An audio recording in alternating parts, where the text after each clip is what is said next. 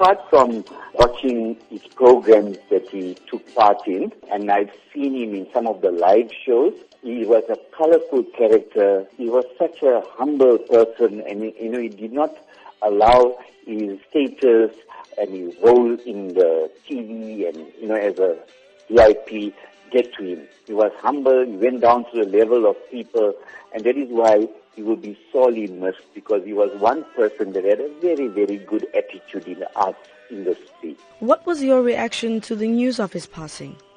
Sure, when I heard this, I was just like sympathizing with people regarding Chuck Berry, who died at the age of 90. And then a few minutes later, I heard about Mr. Mafela's death.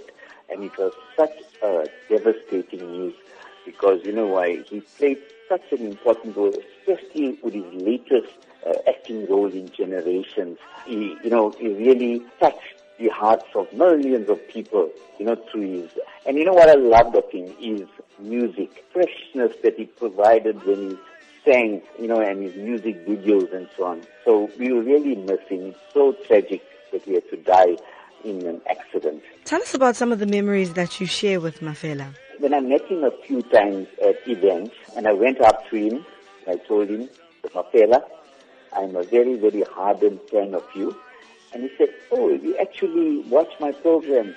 I said, yes, I've seen you a number of times, and it's such an inspiration to the many up-and-coming actors, because what has happened, when young people take part in TV and film and so on, then the success gets to the head too quick. Now with Mr. Mafela, it did not allow that. So it could be such an inspiration to up-and-coming actors, where they need to control their emotions, where they need to... So that is that conversation that we had, and I found that humbleness, that character, that colorful character that he had, and that's what my memories of him. And every time I saw him at different events, that's exactly how I felt. He hasn't changed at all. Joe Mafela was a well-respected artist and actor. What can South Africans learn from his legacy? What I believe South Africans can learn is to be humble.